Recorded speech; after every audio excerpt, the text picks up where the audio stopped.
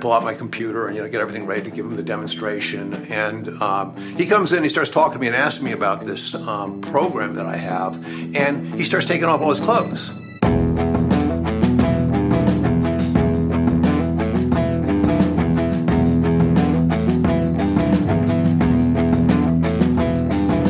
From Vermont Center for Emerging Technologies, it's Start Here, a podcast sharing the stories of active, aspiring, and accidental entrepreneurs. Today, we are joined by healthcare executive and entrepreneur Howard Pierce, who pioneered the use of clinical decision support technology to help better inform and improve patients' lives. Welcome. This is Sam Roach-Gerber and Dave Bradbury, recording from the Fairpoint Tech Hub in downtown Burlington, Vermont. Hey, Howard. Nice to see you guys. How are you today? Good morning. I'm doing great. I'm glad to have you here. Thank you for asking me. So, Howard, when did you know that you wanted to be an entrepreneur? And was it a conscious choice, or did you stumble into it? I guess I'd have to say I stumbled into it. I started off in the late 60s having to leave the country because of Vietnam. And when I came back, I needed money, and that's how I became an entrepreneur. Awesome. And I started off just in the construction trade and ended up building a construction and architectural business. And then all of a sudden ran into the opportunity that turned into PKC. And after 20 years in design and building, I decided to build software instead because I ran into somebody with an idea. That's crazy. Can you talk a little bit more about that's wild, going from architecture, construction to healthcare. To me, it seems like it couldn't be more different. Well, everybody says that, but, it really isn't. Building things is building things to a degree. And if you it's one thing if the idea is yours and you have to spend years learning how to code in order to have the idea or formulate it. But if you're kind of adept at trying to pick up other people's ideas and figure out how to turn them into something, then you can use a lot of the same techniques and expertise you might have gained in, for instance, running a general contracting business into building software. It turned out to be not all that different from the managerial point of view. I never learned how to code. I hired coders, and I certainly didn't become a doctor. I hired doctors. And I didn't even have the idea. I stole it. Or I borrowed it. I brought the guy that had it along. So really, building things is building things, and a lot is the same from one discipline to another. Totally. So you joined or founded or joined PKC, which is Problem Knowledge Coupler. Did I get that right? That's correct. Such a trivial pursuit question here in Vermont. I love that. The worst corporate name ever from the point of view of getting people to understand what you are by just looking at your name, which is, I think, what you're told when you go to marketing school. It looks like an engineer team brainstormed a name, and this is what they came up with. I inherited the name. Yes. It was there when I came. And problem knowledge, too. Yeah. So even more difficult. It worked for Kentucky Fried Chicken, though. Yeah. True. KFC, yeah. so... Well, the key there is that you're right. It was engineers or people with engineering brains. One was a doctor who came up with the name, and they insisted on literalness and precision. And what that software did was it took a problem and it coupled it to knowledge. So, hence the name Problem Knowledge Couplers. It's as literal as it gets. So why don't you educate us a little bit about what PKC did that was innovative, and maybe just talk a little about the growth story. Yeah. So the company's based on the ideas of a famous doctor named Larry Weed, who to this day lives in Vermont. And he was a legend in his own time as far as the development of medical records, early development of precision medical records. And he came up with a thought that all he was doing was making the chaos of medicine move faster by creating the first electronic medical records. So he wanted to try and get control of the chaos, and the way he thought he could do that was to force some discipline on how you define a person's problem based on really the best clinical questions you could around that problem. And don't limit yourself by trying to get to the answer or the diagnosis or the management strategy really quickly. Rather, first get all the cards on the table, ask all the questions, and then couple all that information you have about this person's particular headache to all the best literature out there and come up with a differential that can help the doctor and the patient move forward without making any huge mistakes or forgetting those things that are out on the periphery that are often fall through the cracks and lead to misdiagnosis. And did this have its genesis in a lot of research, for example? Were there a lot of National Institutes of Health studies that it helped had this? its genesis much more from the advent of the personal computer. So this is back 1990. And it was just beginning to be imagined that everybody would have the power of a computer at their fingertips. At the time, we were using floppy drives and stuff like that. But so the research has always been out there. They've been writing papers and doing research on medical problems forever, but it was never codified in a way that could be accessed as a really highly indexed database and instantly providing a profile against an individual who had a set of data points known about them. So not to mention, just looking at the patient as a holistic person, not just what their one issue might, their symptom might be, but, their whole well-being. But limiting yourself to the problem at hand. In other words, one of the problems with medicine is that people get in and start talking to a doctor about 5 different problems. So this was saying, okay, let's first deal with your headache. Now, we're going to find out everything about your lifestyle as well as the symptoms you have in order to figure out what might be causing that headache. But we're going to keep you focused on that. And we're going to get this information done before you tie up a doctor's expensive time. Hence the concept of a software that would ask the questions through the computer without the doctor having to be in the room. The doctor comes in inheriting all that information, can re-ask the questions if he wants to see the patient's face state, et cetera, but doesn't forget or doesn't run out of time to get that information into the record. So at the time this was coming out, how much education in the marketplace did you have to do? Were you selling directly to doctors, or was this to a hospital system? And well, how did that come about? Yeah, I was told by everybody I talked to when Larry asked me to start this company, right? And sort of, he had this little thing called Problem Knowledge Couplers. He asked me through unusual circumstances to start this company. And so I went around. I knew nothing about medicine. My wife was a nurse practitioner, and she was the one who introduced me to Larry and the idea. She thought, you ought to go see this, because I was doing something somewhat tangentially related in the building world. By the way, I interviewed clients before building a big fancy house for them. And everybody that I talked to when I went to go out and see what the medical world thought about this said it was insane and would never work. Every single person. Wow. Because they said a doctor would never accept information gathered by a machine and would never accept the notion that someone else had decided what were the right questions to ask based on the literature, as opposed to being asked based on their intuition and experience. And it turned out they were right. So what changed there? Nothing. Turned out I couldn't sell the software that way. Wow. It was a complete failure from the point of view of marketing and actually building a company. We had, after X number of years, it took us probably 5 to 7 years just to get the information into the system. We had to build a huge set of software tools to codify information, actual facts that were in medical articles, and put them into a database that could do all of this. And that was really the secret sauce, the technical key that we had that nobody else had. But once we did that, and produced a software that could be actually sold or licensed, we had a few true believers who would not conduct their practice without this software. But by and large, it was a complete failure. So I read something about the Department of Defense. Can you talk a little bit about how that came in? Yeah, and that's an important point, I think, for people here in Vermont developing companies. One of the things that I stumbled on by asking around was that there was a lot of research money down at DOD around healthcare. And I thought to myself, well, I don't know anything about the military. Who can I go ask? And having never done this before, I decided to go down and talk to people at Senator Leahy's office. So I got myself on an airplane and flew down and went to Senator Leahy's office and met with the guy who was the liaison from Leahy because he was on the relevant subcommittee, to DOD, and found that they were incredibly helpful.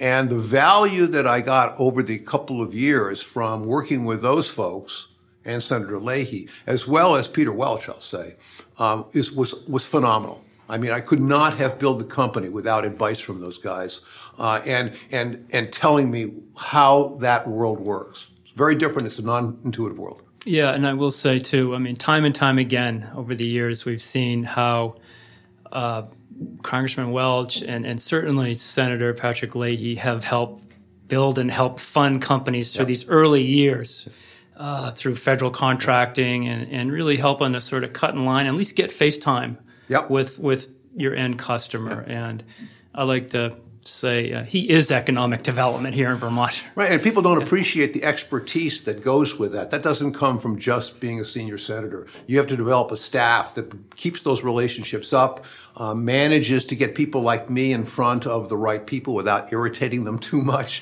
so that you can come back again. It's tough for a Vermonter to do, right? Yeah, it is. Yeah. We're known for being rather blunt.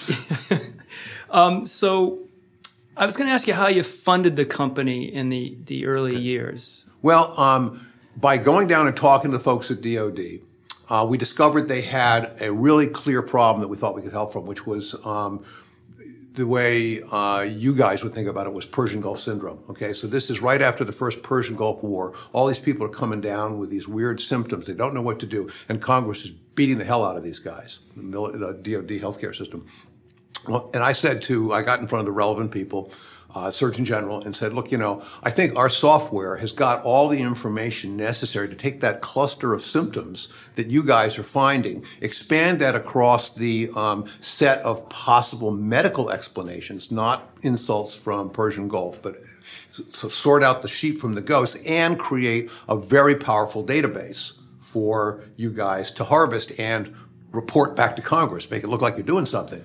To make a long story short, because it did take some time, we got a huge contract to build that piece of software, which was built directly on our engine. It was just another module in what we were already doing, so it was a perfect match. Perfect, yeah, non-dilutive sort of capital. Yeah, what's a huge contract, like 10 million, 20 million? 10 million. 10 million, yeah, in that range. I mean, I think it was yearly, so I don't think we ever got about 7 a year, maybe something like that.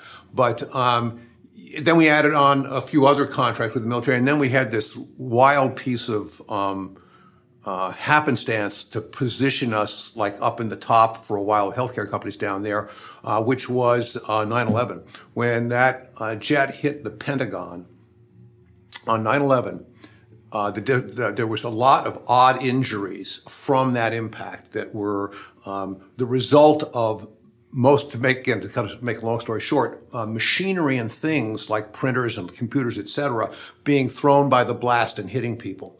So they wanted to figure out how to rebuild offices down there in order to minimize that kind of problem. So we built another piece of software, again, on our software, that interviewed everybody. And this was, I think, the first time this was ever done over the internet, too. We did it online. Sam, this is like a scoop. I know. This show could take a whole new sort of wow here. Well, this was mundane stuff, mind you. In today's but it matters, age, right? In today's age, this would have been mundane. You've got about 5 companies out there in the back office here who could have put together a Survey Monkey type thing run online. But back then, it had never been done before. Well, you must have known. I mean, I can't imagine with those two things, you must know that you're doing something right. It's not just chance. Well, I like to think that, but this was a lot of dumb luck, to be perfectly honest. We just happened to have built the first web version of our engine, and we were testing it. We'd never actually rolled it out anywhere, so this could have completely been a train wreck. Were you on Netscape or Explorer, right? Right. It was back when all browsers were different. You had to build. It was horrible. But it worked, and people used it, and we provided this to the military, and we wouldn't take any money for it. We said, this is our patriotic contribution here. We set it up so we didn't even get the data. The data flowed directly into one of their databases. Awesome. And we just closed the thing down after that. And that got us so much good karma with the military that it really held us and kept us going through many difficult years of trying to get doctors to use this software in the military, et cetera. And were they the sort of early adopter reference case that helped drive the sort of commercial adoption of this? Yes, absolutely. Okay. Absolutely. They were the perfect reference case in a lot of ways. From a technical and logistics point of view, they obviously did not represent a good reference case for the way healthcare works from a psychological point of view out in the rest of the world. Because the military had one great thing that was very useful to us is they could order their doctors to do things. And unfortunately, out in the real world, you cannot order doctors, like ordering snails to do something. the escargot approach won't work. Escargot approach so won't work. Maybe just how big in terms of headcount or sales, if you recall, how big did PKC become? And it was based over in Winooski for quite a while too. And so we started out with 3, and in about, I would say 5 years, we'd grown to about 75 was as big as we got. And we did it, we the whole time we were in the Chase Mill over in Winooski, which is to this day where our offices are. And I consider the best office building in the entire world. It's beautiful. Chase Mill? Isn't that Burlington? Mill. Is that in the Burlington? It's in Burlington side. On the Burlington side, okay. And I will tell you that it was very useful in recruiting. I'd bring people up who could go, because we had during the real heyday of building everything, we had some pretty amazing engineers, because this was complicated stuff back in the day, and those guys could go anywheres. Those guys and girls could go anywheres, and why would they come to Vermont? I mean, because the obvious negative is if it doesn't work out, where do you go next? You haven't got that many companies that are relevant. Again, back then, this has changed some. We didn't have JetBlue either. Yeah, we didn't have JetBlue either. So you had to sell them on lifestyle, et cetera. And the 2 things that have come to mind as to what did I really leverage? One was that building with its beautiful view of the river, and everybody had an office. Every office was exactly the same, mine and everybody else's. It was built. It was a post and beam building, so I built it off the geometrics of the post and beam. And they were small offices, but everybody had a door, so you could close your door. It's the opposite of the way it is today. And the other, and so that was a big deal, along with skiing and all that kind of stuff. But the other thing that really happened at that moment in time was the stance that Vermont took on, gay marriage and civil unions. And that, I think I probably harvested 2 or 3 really good employees simply because of the good karma that implied compared to the rest of the nation at the time. So, it's huge. It was big. And then, so PKC, if I recall, you had an amazing board of directors. And can you talk about just sort of the importance of that? I mean, I think David Coates, who's been a mentor of mine, and maybe Nord Brew too. I don't know. Rich Tarrant. Rich Tarrant. Yeah. That was the smartest thing I ever did as CEO, was to really work to get a really good group. And you get one and they bring others. The first one I got was Nord Brew. He just happened to be a lawyer involved in an original deal I did to sell some of the software that had been built by PKC before I came along to IDX, to Rich Tarrant. So by dint of doing that, I met Nord, asked him to be on the board, and he and I were the original investors at PKC. And then he helped me get David Coates on the board. And then by dint of all sorts of amusing interactions with Rich Tarrant, I got him to be on the board. And you put those 3 together, and there's a lot more like them now in Vermont. That's a world of experience, and experience that also has the right attitude to put up with a crazy startup company that, no one thought our stuff would work. We were confident as hell that it would, and as ornery as they come. Yeah, one of the things that Sam and I do a lot here with some of the startups we work with over between 250 and 300 startups and entrepreneurs a year around Vermont. And, amazing. From the starry-eyed and, dreamer from a campus dorm to inventors or to these serial entrepreneurs. And we're always advising that, build a board or an advisory board just so you have some perspective that isn't in the weeds every day, and that can maybe show you some of the pitfalls or help you along. Yeah, a little street cred helps too. Any women on the board at any point? There weren't. I don't know how that happened exactly. It's an interesting point. But there weren't any. My board was very static. I only added one person to that board the entire time, and that was a doctor named Dick Yules. And that was at the insistence of my original investors. Okay, so I had to go out and get venture capital. And I went to a big boutique firm down in New York City and got it from them. And one of the things they wanted was their man, if you will. Yep. And so that was the only person I added to the board. How did that dynamic change when you took on a financial investor? Well, it depends on my mood as to how I answer that question. It was a good discipline, I have to say. It was a good discipline to have people that were there with the express intent to make some money and to give advice. Unfortunately, the niche that my company was in was one they really didn't understand. It was not normal health. They were into biotech because that's what was going on at the time. This was very different. So I was cross swords with them a fair amount. And the only piece of advice I would give your entrepreneurs here is never lose that 51% control. And I never did.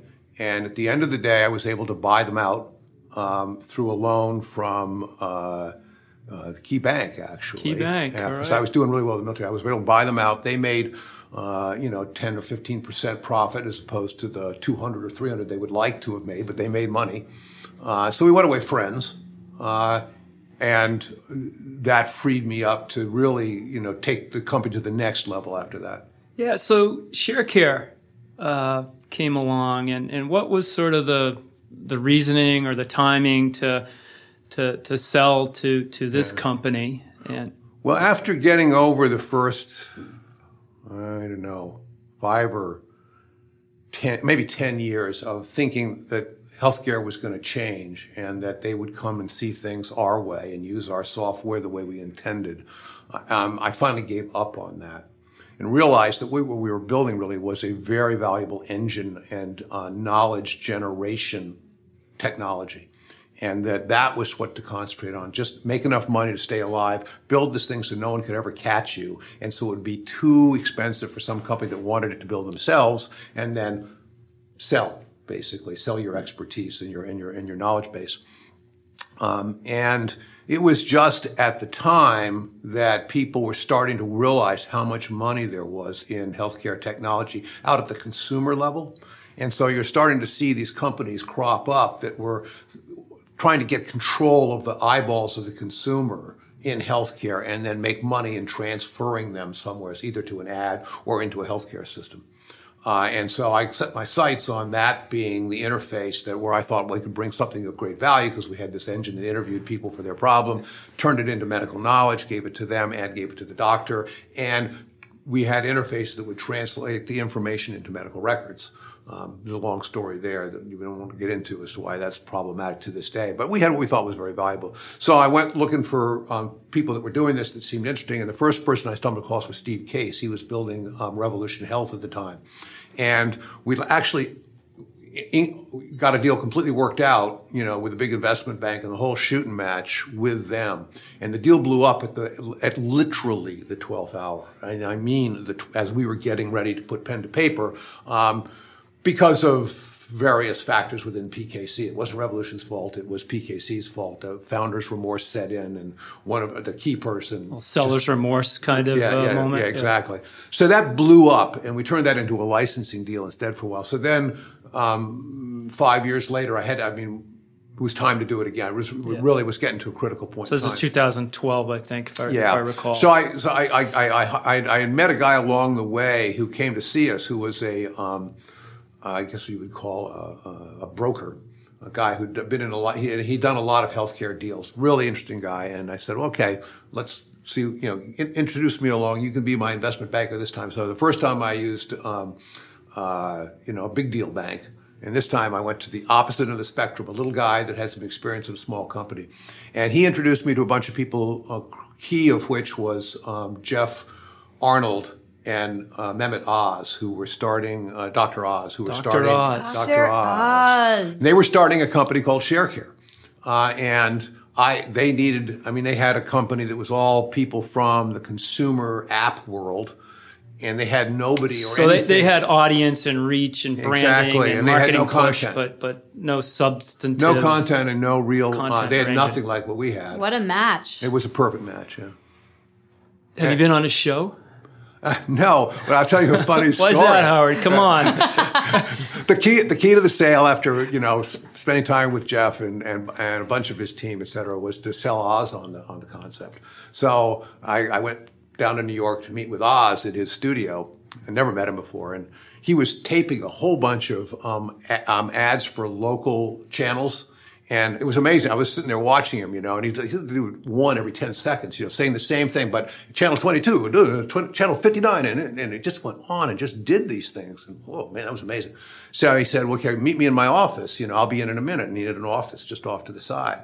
So I get in and I sit down, and I pull out my computer and, get everything ready to give him the demonstration. And he comes in, he starts talking to me and asking me about this program that I have. And he starts taking off all his clothes. And I mean all his clothes down to his boxer shorts. That's a negotiating tactic. And somebody and a helper comes in and just literally puts a shirt on him as he sticks his arms out and redresses him because he's going to some big dinner party, right after this. And it was like I came back and told all the women in my office about this, and they just about, everybody wanted to know. I said, yeah, he's still pretty good looking. Anyways, he's a healthy guy, yeah. But so, we did the demonstration there, and he was real interested, and he said, would this, how would this work for a doc, And I said, well, okay, here's one. I had a test case with me that the interview had been worked up on the patient side, and it was kind of a complicated diagnosis, but there was one or two very key findings from the patient that would clue in a doctor that really knew their stuff. My software presented it, but I didn't show that side to him. And I said, okay, you guess, because doctors love the game. That's what they love, and that's what makes them sharp and brilliant, regardless of whether they have softwares like mine or not. Darned if you didn't guess it, right? And that made that was the sale right there. And at that point, did he have pants on? Yes, he was fully clothed. Okay, good. Just checking. Good guy.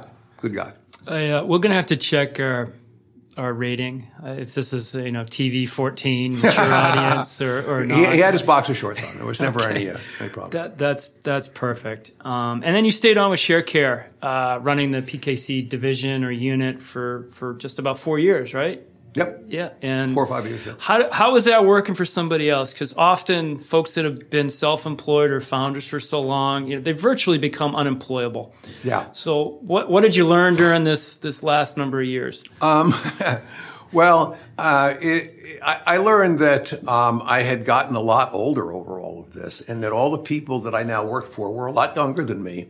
And I learned that because I had run 2 businesses over the course of 40 years, of which I'd been the CEO the entire time. I had a partner in the first one, and then, but I was used to being the boss.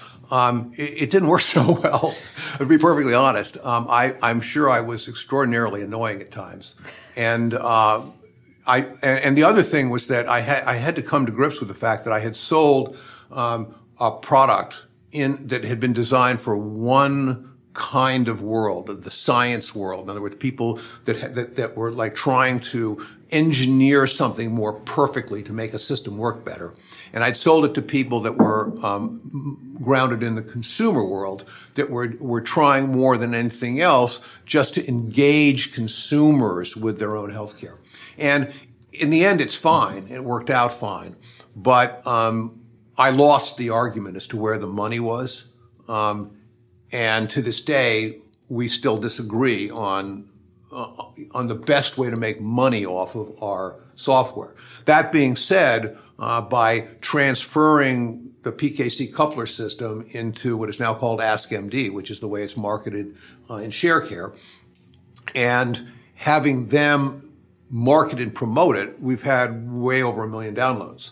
So, people are using it, albeit it's not connected the way I wanted it to directly into some of the big healthcare systems. I think it'll happen, but it's not there yet. So now it's more of a consumer-facing product than it ever was when it was PKC. Yeah, and that's the result of both the change in technology, change in consumer behavior, and luck in that we built the product so that it could be used simultaneously by both sides of that equation. Right now, the focus is on the consumer side, using it as a consumer product, right, on getting their own information, but it's still teed up to be used as an intake tool for getting people more efficiently in to see the doctor. Okay. Be that doctor a virtual doctor online, a doctor in a normal process, a nurse practitioner, or an Ask call center with nurses, regardless of what the next step might be. Okay. And I mean, I just have to ask, because I have fallen into the pit of WebMD many times, feeling like quite the hypochondriac. how is it different than that? Yeah. So it's fundamentally very different. When you go into WebMD, you start with the principle of search. Basically, you go in and find your way into a whole pile of information, very good information, a lot of it. But if you ask the wrong question because you misperceive your own problem a little bit, you can get wildly off the mark. That's the way algorithms work. If you miss the wrong branch in one of the early branches of an algorithm, you can end up way the hell in the middle of nowhere. Oh yeah, I end up like having a sore throat, and then like 5 minutes later, I'm convinced I have cancer. Yeah. So the whole purpose of PKC was to prevent that. So before we take you anywhere, we make you answer a whole lot of questions. Those questions have some branching logic in it, but not very much. We use what's called combinatorial logic, which is basically get all the data first and then combine it, combinatorial, with the full possibility set and match it up in a very simplistic way. The ratio between yes answers to questions asked about that would have voted for this diagnosis as opposed to that diagnosis. So we don't allow you to sort of wander in and graze around, if you will. Phew, because it's dangerous. Yeah. It is. It's very dangerous, and it's also a waste of time. Totally. So Sam, I mean, maybe this winter and spring you might try Ask MD and just see if, we like to think we've empowered a lot of hypochondriacs. Yeah, see what sick days are like versus non-sick days, and I will be a test case here. Yeah, for sure.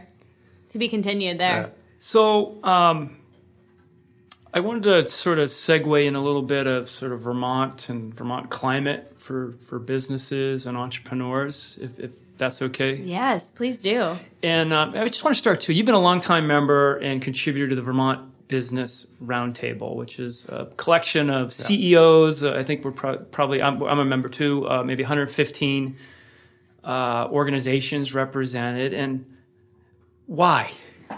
Yeah, I'll preface it by saying that I am naturally not a joiner of such things. It's not my nature, really. But early on, I was advised by some of my board that there was value there and that I should go check it out.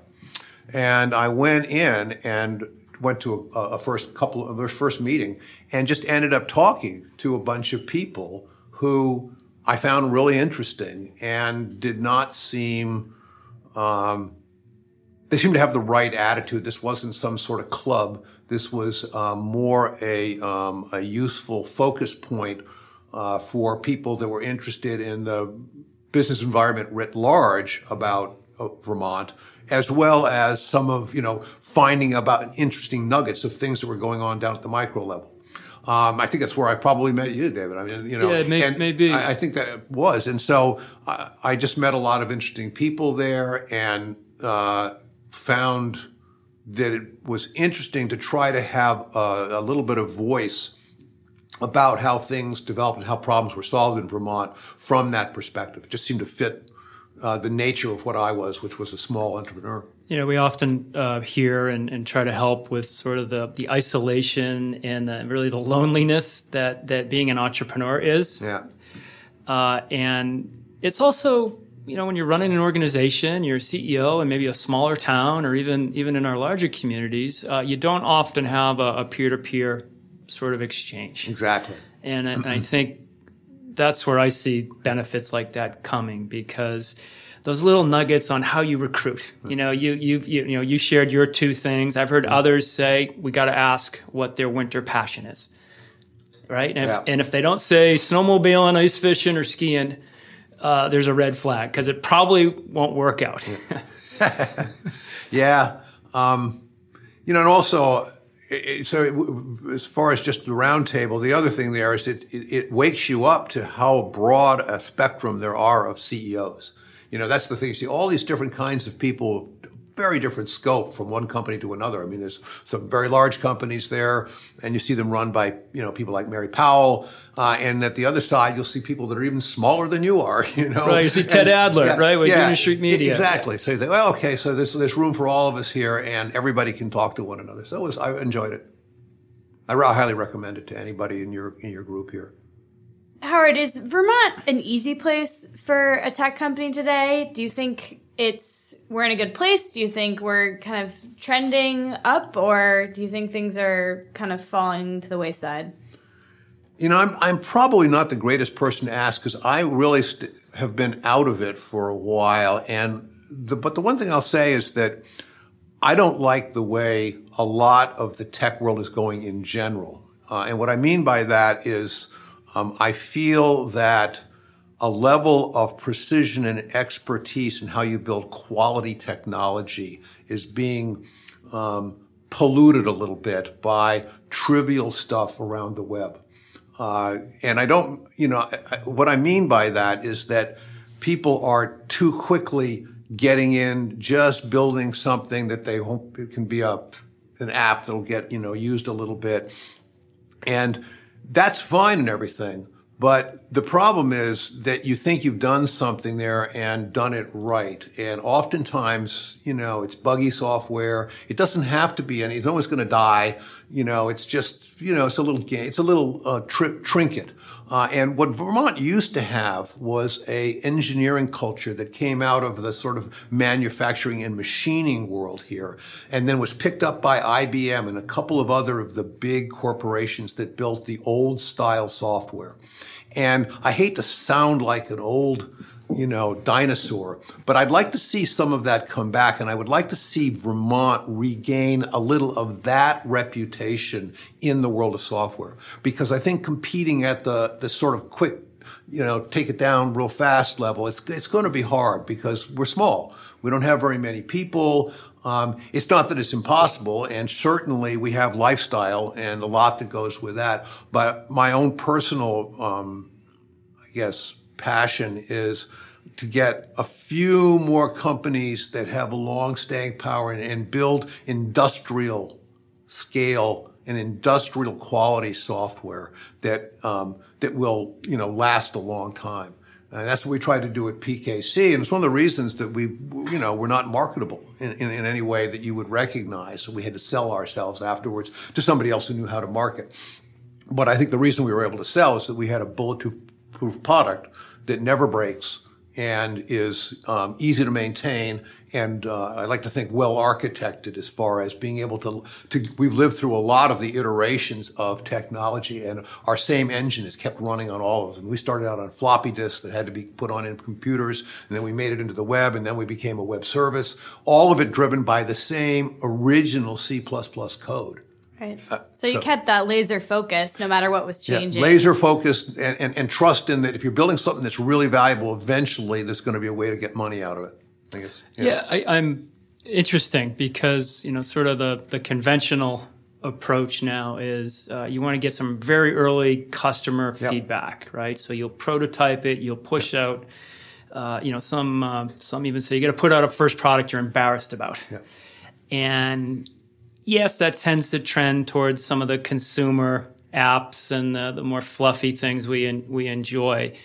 But it's everywhere too. Yeah, it is everywhere, and I guess that's sort of the tug, right? Because I think more, particularly if you need outside capital for this, right? The more validation you have through how many customers have you gotten feedback from, right? Versus we're going to build this thing, it's going to be a tank, it will outlast, and then we're going to have a binary outcome when we show it, yes or no. And it's very contrarian. I understand that that's not the way things are done.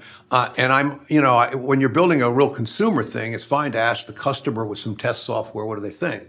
But you're building something for, patient interaction with the healthcare system. The last person you want to ask is the patient. Everybody already agrees that the healthcare system is broken, right? So asking the patient and the doctor, who are the people that are participating in the broken system, and that's all they know, is probably not going to get you very far. You have to come up with a better idea.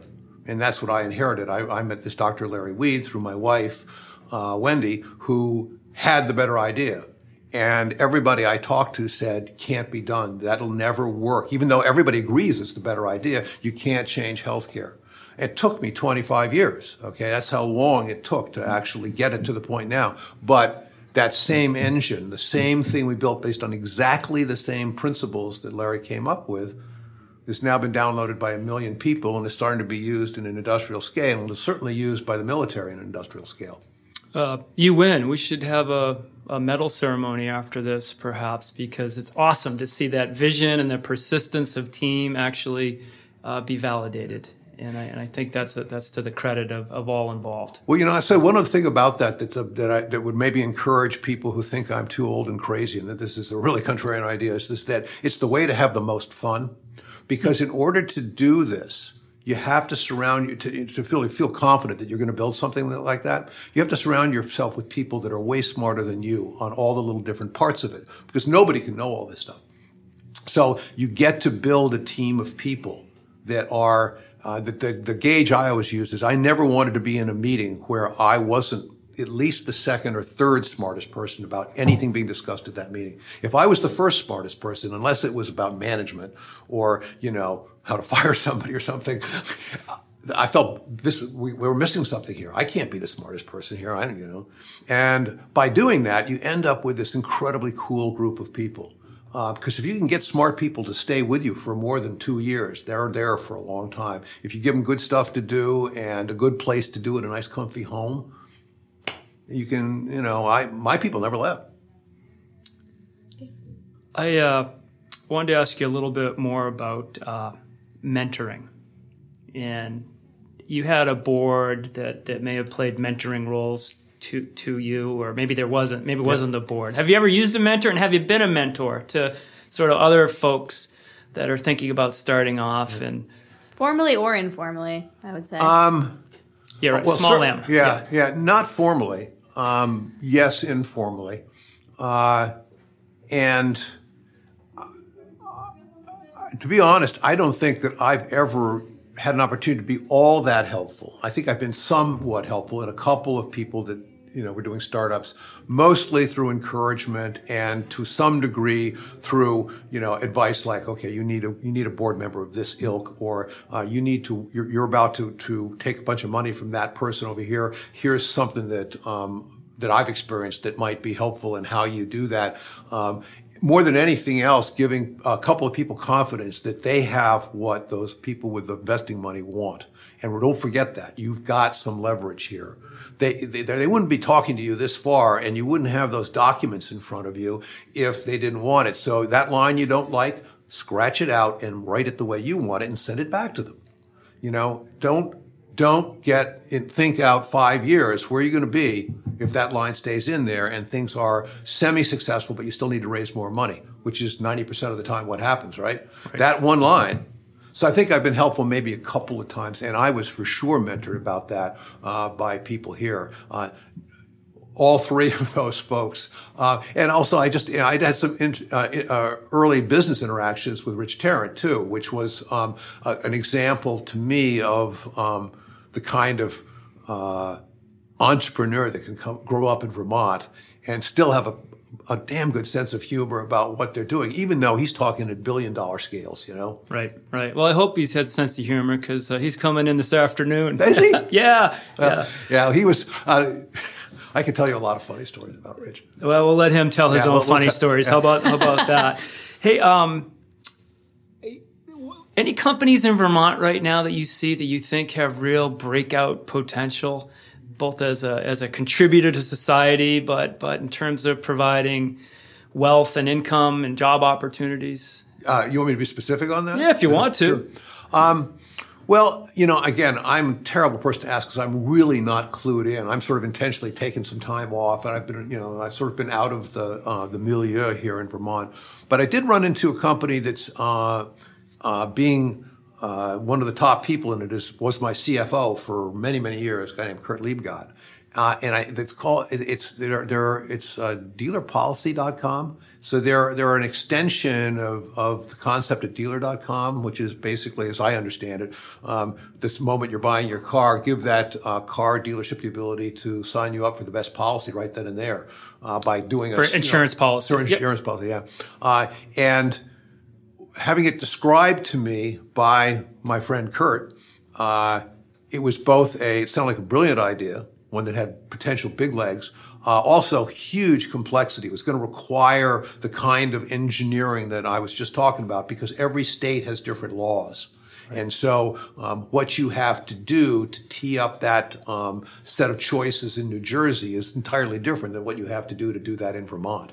So there's way more complexity under the hood than I'm sure they thought when they first had the idea. And they seem to be putting together a team of people to march through that. I don't want to. I have some idea of who some of the investors are, et cetera, but it's names you would know, and it's a pro team. So it's probably a really good example of what can happen in Vermont. There are now people around with money and scars and experience and interest in investing. You know them way better than I do, David. So that's the one that comes to my mind. Yeah, and it's really cool because you've had some of these signature companies. Whether it's IDX or Dealer.com or some of the IBM folks that have the experience, these startups or these emerging companies can go and hear the scars, the stories, to maybe get an unfair advantage as they set out and compete and try to change the world. And I will say that you mentioned twice, I think, just how you were told what you were trying to do at PKC would never work. Doctors would never use this sort of thing. And we heard a similar story with Rob Forager, who's a serial fintech entrepreneur, talking about one of the biggest CEOs of a bank, telling him people will never online bank. Yeah. Well, take that bet, right? There's one other thing I want to mention that people should know who are starting companies here is when you go out into the big world and start playing with the big guys, they always underestimate you if you came from Vermont. You got to use that. They always think, well, they're hicks, and it's not put that way any longer. But there's always this assumption. And the fact of the matter is that you can be here in Vermont, and you can get the best business lawyer out of Boston, and you can go and you can take on the best guys in New York, and you can take them down and get a better deal than they ever wanted to give you. And you got to be willing to remember where the expertise is and find it. We have that grit. Yeah, you got to have nerve, but you got to also admit sometimes I'm going up against a guy with a gun. I want a gun, and I mean that. When you start getting involved in taking big money or trying to sell your company to another big company, you got to defend yourself. You're not going to do that with the same lawyer that helped you buy your first house, which is what they used to do in Vermont here. A lawyer's a lawyer, you have to know, okay, I'm going to find who's the toughest guy around. You ask people like right. There's some specific expertise, right? And Nordbrook, exactly, very specific expertise, knowing the market, et cetera. It's the same if you're trying to, pick someone to help you sell, an investment bank. Sometimes you can get the perfect investment banker here in Vermont. Sometimes you have to go to Chicago, Was it as tough selling the company as it was to build the company? No, it's way easier to sell it. Way easier to sell it? Yeah. I sold it twice. Was it more fun selling it? No. No, it was fun. I mean, it was all fun. Building it was the most satisfying for sure. Because you felt like you were just bringing together all these smart people and being like a coach and ending up with something that was way more than the sum of the parts. Selling it was fun because you're taking that thing you built. That you're proud that of. You have all these people built that you knew, and that you've gotten smart about because you've interacted with all these people that really understand the bits and pieces that they've done and all of that. And you can go out and channel all that smartness, all that brain power and all of that determination and sell it. I mean, it's like selling anything else, Right. One of the challenges I think in Vermont, and one of the reasons VSET works with so many investors and teams is, it's the velocity and changeover of capital and people around new ideas, new opportunities that it's, pretty much once in a generation and a half, we have some big signature event, Green Mountain Coffee Roasters, Dealer, IDX. There's been some other wonderful smaller ones, but ones that move the needle. They free up hundreds of millions in new capital, hundreds and hundreds of people to go off and do the next thing. And I think that velocity we're starting to see as an increase in our ecosystem, and that gives people some pause. Are they going to leave Vermont or stay? And how do I retrain as a 35-year-old or a 50-year-old, right? I understand that, but I read something the other day that just struck with me. Of the S&P 500, the average age of these companies today is 15 years. Gosh. Okay, that goes by quick, right? Yeah. A blink of an eye. So, in terms of that's the world we're in today. So, I think for folks like you who have been a serial entrepreneur and members of your team, the opportunity to see what's next is upon us. Yeah. It is, but I got to keep reminding you that I'm not a serial entrepreneur, really. Yeah. Well, two very successful companies, so however you got the idea, you made it work. He stole it, apparently. Apparently. Yeah. Statute of limitation is He was well quick up. to admit, though. I say that flippantly. I want to make sure it was certainly not my idea. I would never come up with it. It was more my wife's idea than mine to even get involved with the concept. Yeah. And she was the greatest realist on my team about how hard it would be to actually turn it into a business. The guy that had the idea, it was a brilliant one of those. Sometimes you come across something you realize that is a brilliant idea. Well, it's a good reminder to keep your eyes and ears open. Yes, exactly. Yeah. All right, Howard. Well, we always have one last question we like to ask our visitors, and that is, drum roll, please. Magic wand time. If you could change one thing about Vermont today, what would it be?